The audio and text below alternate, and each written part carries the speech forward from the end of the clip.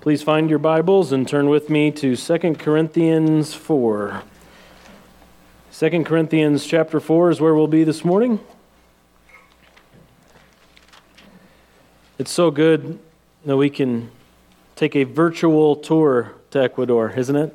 In a day with video and all the technology we have, it's amazing just to be able to pop in and pop out. But as they've said, any of you that want to go see with your own eyes firsthand, that would be encouraged. We also have missionaries in Mexico we support and around this state. So you could start close to home. You can start with just driving up the road and visiting Key Radio or something if you'd like. But we need to remember that our missionaries are extensions of this ministry here. We partner with them because we're like-minded, because we believe in each other's ability to carry out ministry, and we should see each other as extensions of each other, okay? And so we need to care for our missionaries and always remember them in our prayers. Well, let me pray, and then we will get into 2 Corinthians chapter 4, starting in verse 13. Let's pray. Father of all mercies, we thank you so much for your mercies that were new this morning, and for your mercy that you continue to show us moment by moment. We thank you ultimately for the mercy that is seen at the cross, the love that you demonstrated by sending your Son to die for us while we were still sinners. And Lord, we ask that today we would be drawn closer to your heart, that we would be reinvigorated through your word and the gospel message, that we would be inspired to live for you more sincerely, follow you more closely than we ever have before. And that in this room you would even be calling people to be missionaries, to be sent out to continue the work of spreading the good news around the world. Lord, we thank you so much for your precious word. Help us today to understand it and to apply it to our lives. And we ask together that though I am a fallen man, that I would not get in the way of your word this morning, but that you would anoint me to preach and that your word would be clear to your people. And we ask this in Jesus' name. Amen. Well, to give you a bit of a refresh of what we looked at last time, because this was 2 weeks ago, in verses 7 through 12, we learned about how we are containers of light as Christians. That we have this vessel of a body that God has given us, and most of us are imperfect vessels, right? No one wants to protest? We're all thinking we're in the minority. Yeah, we all have imperfect vessels, and we are in this body that is fading away, but inside we contain light. God himself has come to make his home in us, and we press on in faith. We are vessels who are pressed but not crushed. Vessels who are persecuted but not abandoned. Struck down but not destroyed. And we found in verses 7 through 12 how Jesus' life and his death play a continual role in our lives as we go about living for God and serving God. We are constantly delivered over, Paul said, of him and his missionary companions. And in his first letter to the Corinthians, Paul told them, I die daily. But what he says in our chapter here, 2 Corinthians 4, is that as he's dying daily, he is carrying about in his body the dying of Jesus. That even though we are constantly delivered over, even though we constantly die, we're dying daily, we learn in this scripture that we are with Jesus in that. And he is with us in our suffering. We do not suffer alone. God has not left us alone, but he is constantly with us, even the dying of Jesus in us. But we're not just always carrying about in our bodies the dying of Jesus. We also learned in our passage last time that his powerful life is manifested in our bodies also.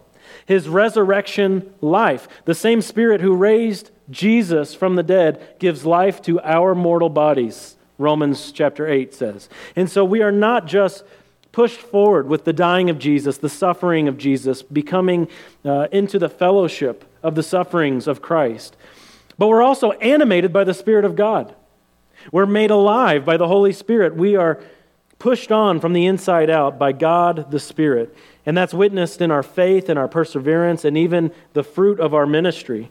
You see there in verse 12 of chapter 4 how Paul said, "Death works in us, but life in you."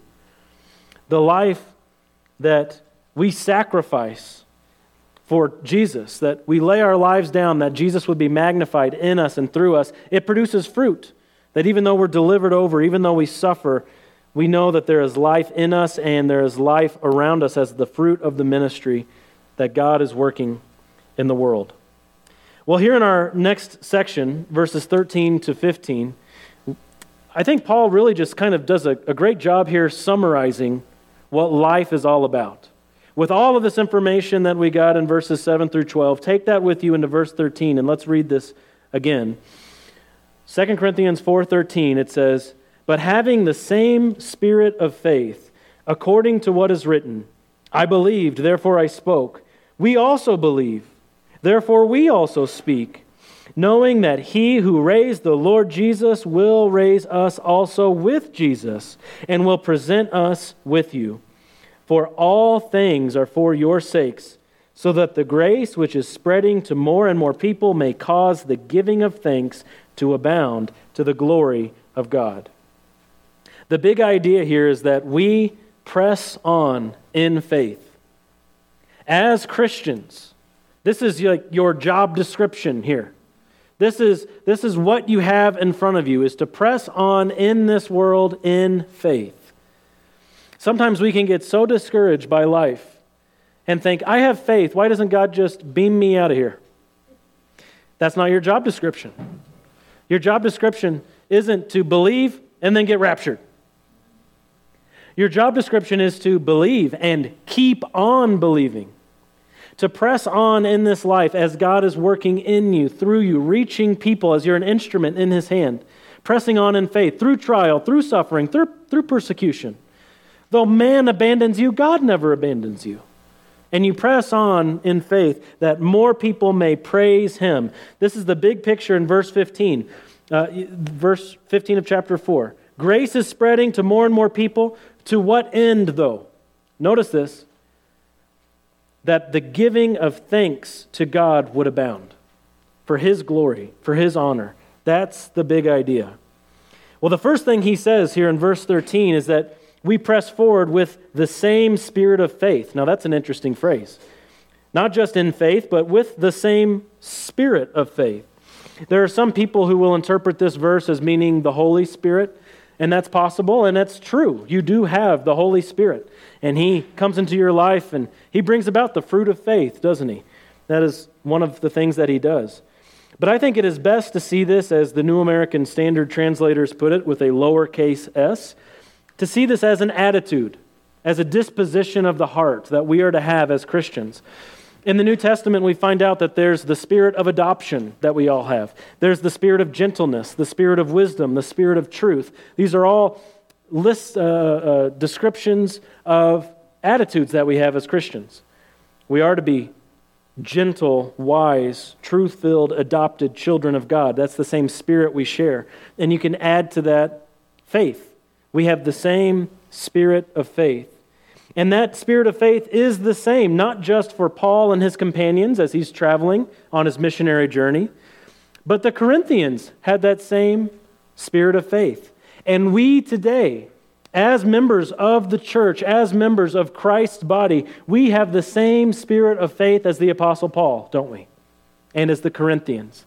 And we can see even as the psalmist of Psalm 116. You'll notice here in verse 13 that Paul is quoting Scripture. He's quoting from Psalm 116, and I'd like to read that for us. You can turn with me back to about the middle of your Bible, to Psalm 116, starting at verse 1. I would like to read the first 11 verses so we can see what Paul is referencing. And I think you'll find here that Paul is referencing, he's quoting Scripture in context.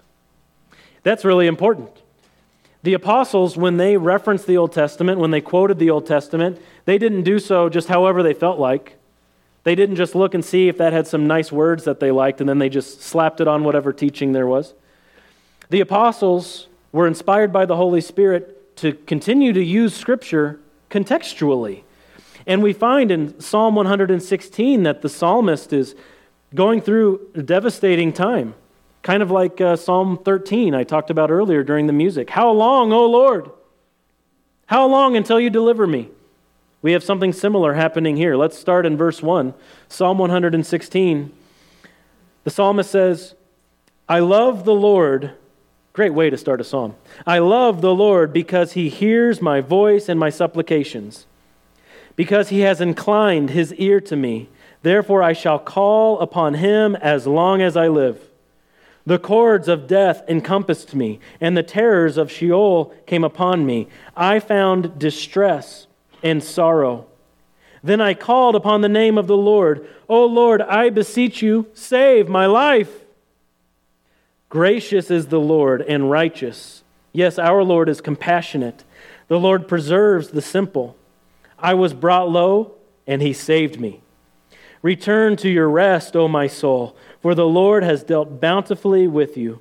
For you have rescued my soul from death, my eyes from tears, my feet from stumbling. I shall walk before the Lord in the land of the living. I believed when I said, I am greatly afflicted.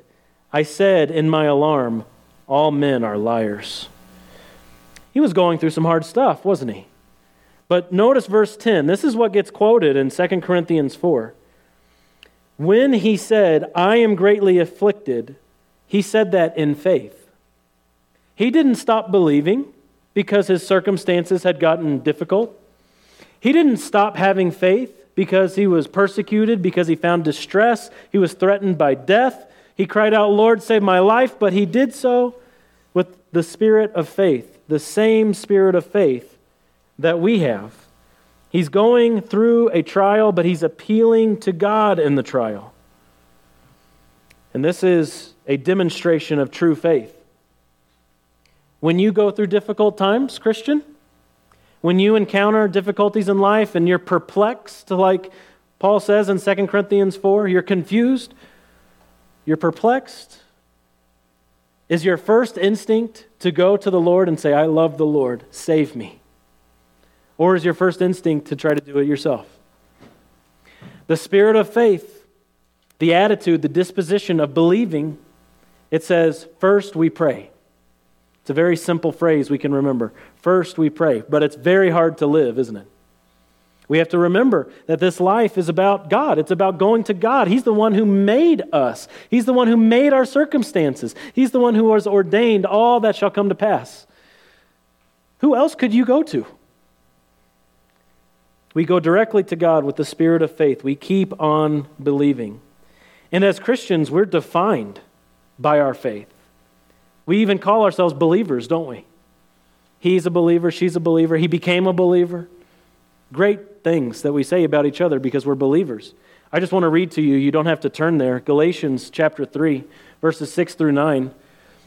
Paul says of Abraham, he believed God and it was reckoned to him as righteousness. That's from Genesis 15. Therefore, be sure that it is those who are of faith who are sons of Abraham. The Scripture, foreseeing that God would justify the Gentiles by faith, preached the gospel beforehand to Abraham, saying, all the nations will be blessed in you. So then, those who are of faith are blessed with Abraham, the believer. Abraham here is identified as a believer. Out of all the things that happened in Abraham's life, inspired by the Holy Spirit, Paul says he's a believer.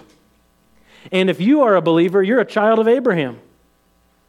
You have the same spirit of faith. You, properly identified, are a believer. And that does not change despite what might be going on in your world. Whatever kind of trial God is bringing you through, whatever sort of difficulty, whatever sort of pain and suffering you may have, whether it's mental, physical, emotional, whatever it is, you're still a believer, Christian. You still have the Holy Spirit. You still have the Holy Spirit working in your heart, bringing about this fruit. that you would keep on believing. Look again at Psalm 116 if you're still there. The second half of verse 2, he says, I will call upon him as long as I live. And then he describes his circumstances. The cords of death encompass me. That does not sound hopeful. The terrors of the grave came upon me. That does not sound good. I found distress and sorrow, these things that we're constantly trying to escape in this life. They were all around. That's all he could see. But verse 4, then I called upon the name of the Lord. O Lord, I beseech you, save my life. And he pressed on in faith. He recognized his circumstances, as you should. You can't pretend like they're not there, and then they go away. Some of you perhaps have closed your eyes and you open them and your problem's still there. Hopefully it's no one in this room. We're all still here. Your problems don't just vanish. But as you recognize them, you appeal to your Maker. You appeal to your Lord, and He will bring you through it. He will guide you. He will direct you. And because we believe, we also speak. That's verse 10 of Psalm 116. He believed, and then he spoke that he is afflicted, appealing to God. And in 2 Corinthians chapter 4, our text today, verse 13, we also believe, therefore we also speak. If you are a believer here this morning, if I'm talking about you when I say you are identified as a believer, you're defined by your faith, your job description is to press on in faith, if that's you that I'm talking about, well, connected to that, connected to believing, is speaking. There's a connection between what we believe in our hearts and what comes out of our mouths. Jesus talked about this, didn't he? From the overflow of the heart, the mouth speaks. It's not random stuff that comes out of your mouth. It shows you what's in here. It shows you what's inside. And if you believe the truth, if you are a believer in the gospel, you are to speak the truth and speak the gospel. John MacArthur summed it up very well in his commentary. He said, those who genuinely believe the truth cannot help but speak that truth. Those who genuinely believe the truth cannot help but speak that truth. Perhaps you've encountered some conspiracy theorists who think they found the truth. You've encountered a conspiracy theorist that has found out this certain thing was just all a lie that we all have thought our whole lives, but now we have the truth. Usually those people are very excited to talk to you about that, aren't they? They want to show you all the things and pull out charts and doot, and show you everything and convince you. Because eyes have been opened. And it's also becoming harder and harder to know what's a conspiracy theory today, isn't it? And so we listen because we don't know. But there are certain people out there, even people in false religions, who think they have found the truth. People will go door to door. People will go travel around and sacrifice their lives even for a lie because they think the lie is the truth. So how much more should Christians give our lives? Set aside any pride, set aside any ego, set aside any calculations of relationships and all of that, and just speak the truth in love. We believe, so we should speak.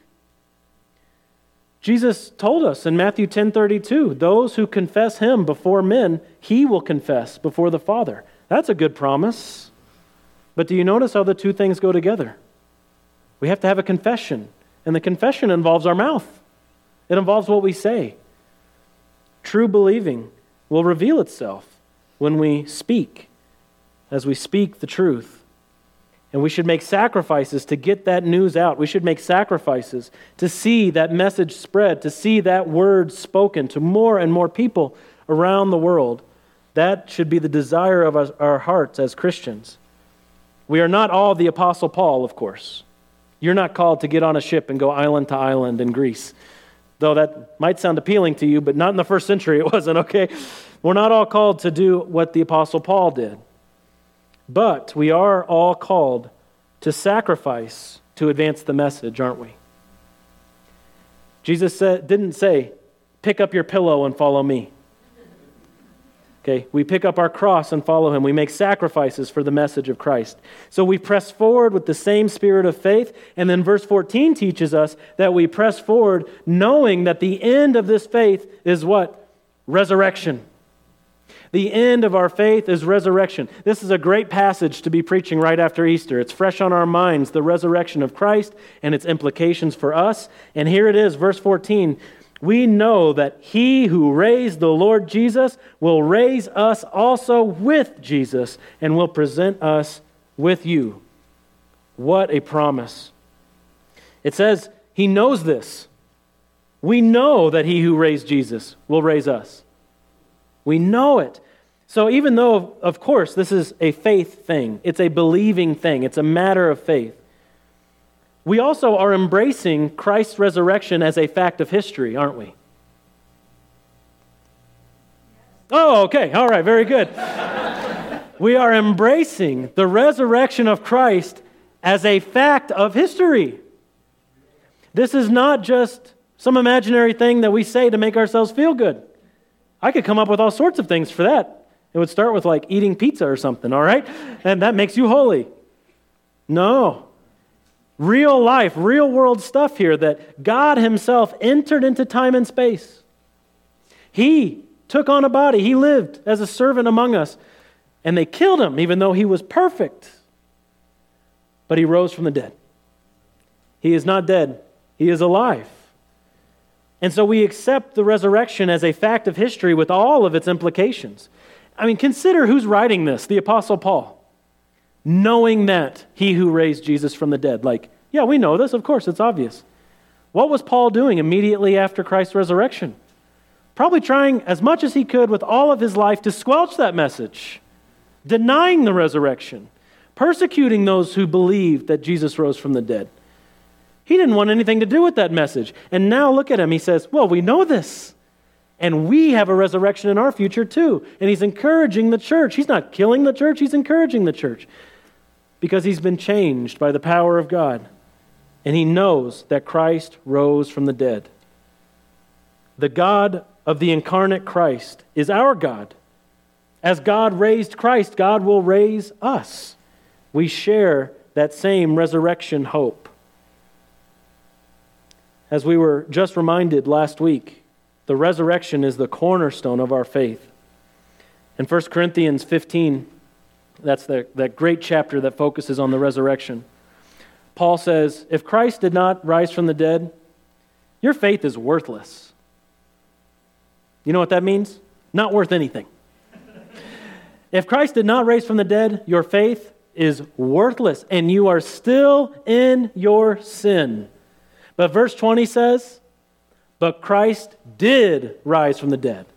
He was raised. It is a fact of history. It's the cornerstone of our faith. And we can say that we know that Jesus lives. We can say with Job, that saint from long, long ago, I know my Redeemer lives. Not I think, not I hope, not chances are. I know my Redeemer lives.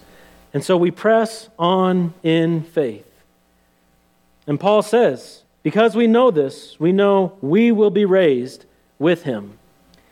It's interesting when you read Paul's letters, sometimes he'll talk about being raptured, being alive when Jesus comes, and being caught up and being changed in the twinkling of an eye.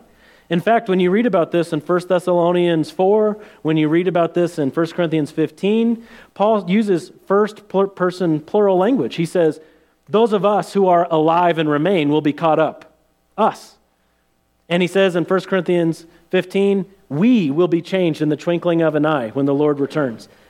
Like, I think he anticipated day by day that Jesus would return, which is a whole nother level of faith, isn't it? That's the faith we should aspire to expect each moment. This could be it, the Lord Jesus returning. That presses us on into holiness. That presses us on into serving the Lord. But we see that Paul also knew that if the Lord did not return during his lifetime, he knew that he would be raised from the dead. That just because he died before Jesus returned, that didn't mean all hope was lost. Because those who have died in Christ will rise first, and those of us who are alive and remain will be caught up together with them in the clouds. That's 1 Thessalonians 4. And Paul says, we will be raised with Him. And it's with Jesus. Your resurrection, Christian, is not apart from Jesus. Your resurrection is with Jesus.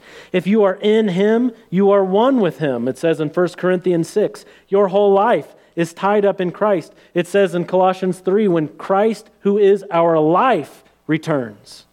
That's what we're looking forward to, is our life coming, and we will see him face to face. Your resurrection will be with him. But not only with him, you see in verse 14, our resurrection will be with other believers.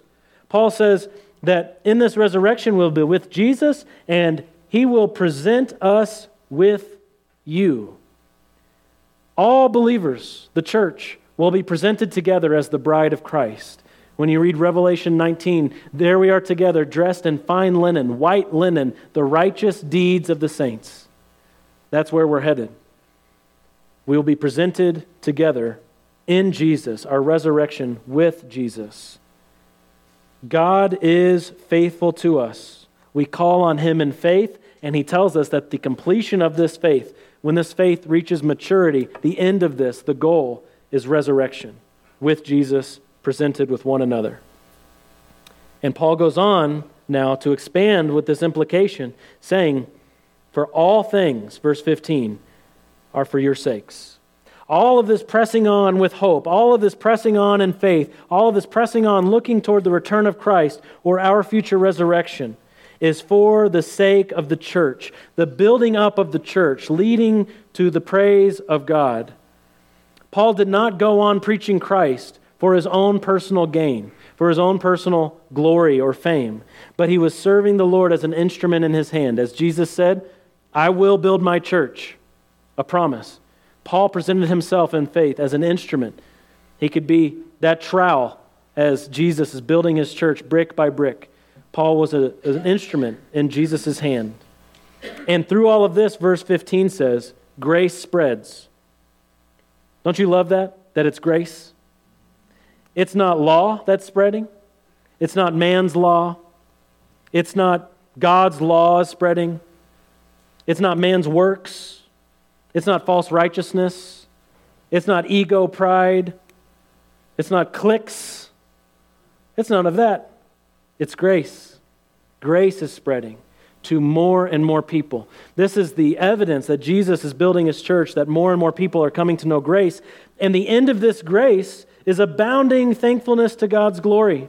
Just like the end of our faith is resurrection, the end of this grace going out is people praising God, that they would praise him with their mouths.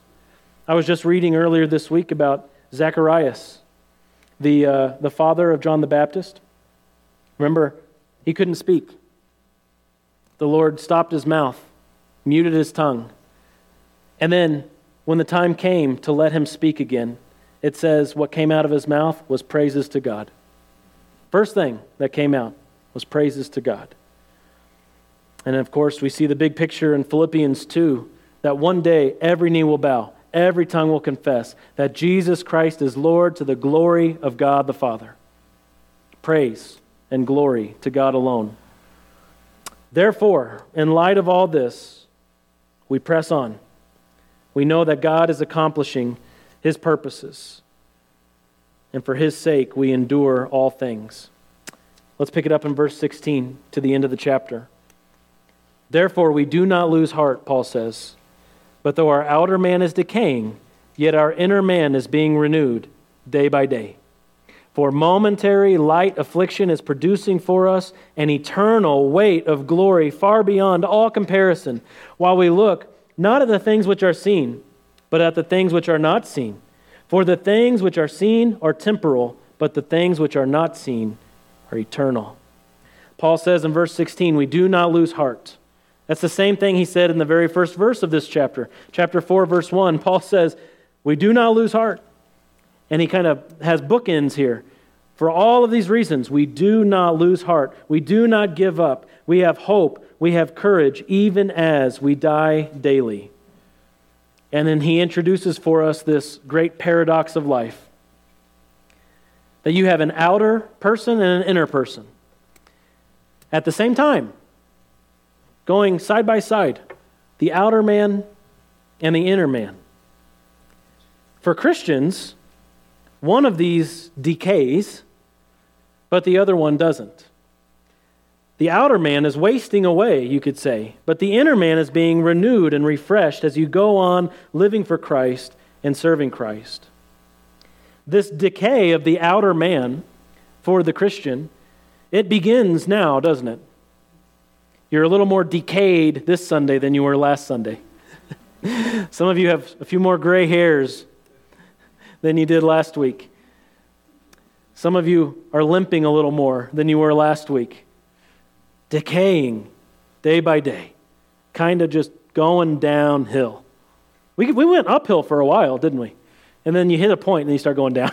Okay? We're decaying day by day. And this decay continues in the tomb. In Psalm 16, there was that great promise, you will not allow your Holy One to see decay.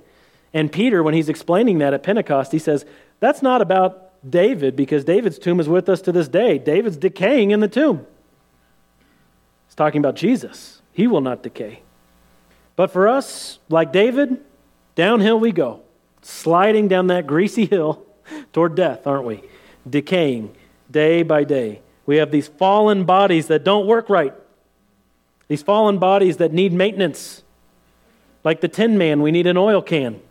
We're decaying day by day. But our inner man is being renewed day by day.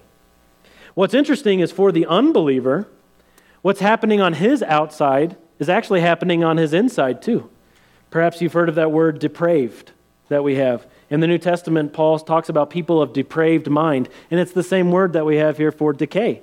A depraved mind is a rotten mind. It's a corrupt mind, a decaying mind. But for the Christian, you do not have a depraved mind. You have the mind of Christ, the New Testament says. For the believer, you're being renewed inside out, day by day. And Paul says in this passage, these last few verses, in verse 17, that this decaying is momentary light affliction.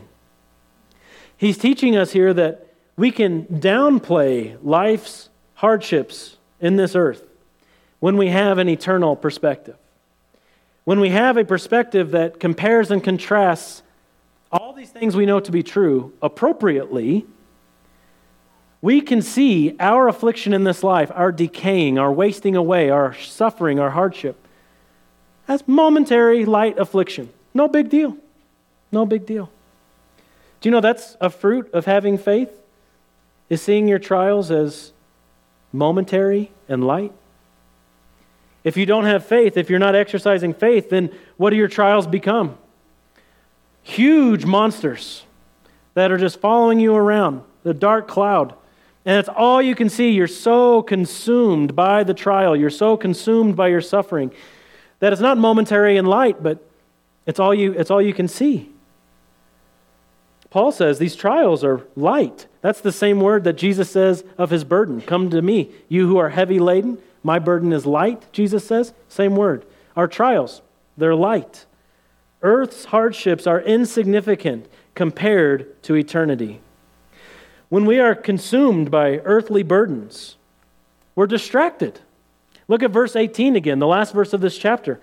If you're looking at the things that are seen and that's all you can see, you're distracted by the temporal. You're distracted by things that will waste away. You're distracted from eternity. You're distracted from an eternal perspective when you're consumed by earthly burdens. But pressing on in faith means that we constantly bring the invisible realities to bear on our lives. The world can only see what is tangible. The world can only see what is visible. But you, O Christian, with the mind of Christ, with the spirit of faith, bring what is invisible to bear on your life today. That it's not just a difficult relationship. It's not just, the car, I can't fix the car. It's not just a diagnosis. It's not just fill in the blank. But this is something that God is doing. This is something that the Lord has brought to pass. This is something that the Lord is using in your life, that the Holy Spirit is using in your life to draw you closer to God, to reorient your thinking, to change your heart, to grow your faith. It's not just this or that. It's all God. It's all about what the Lord is doing in this world through us. And that's not to say that this perspective is easy. And it's also not to say that we should just ignore your problems. You have to, like the psalmist, face your problems. Say what they are. But do so with a spirit of faith. Do so with a heart that trusts God through the whole thing, to see God's purposes in it. Paul even says in this passage that our affliction produces an eternal weight of glory.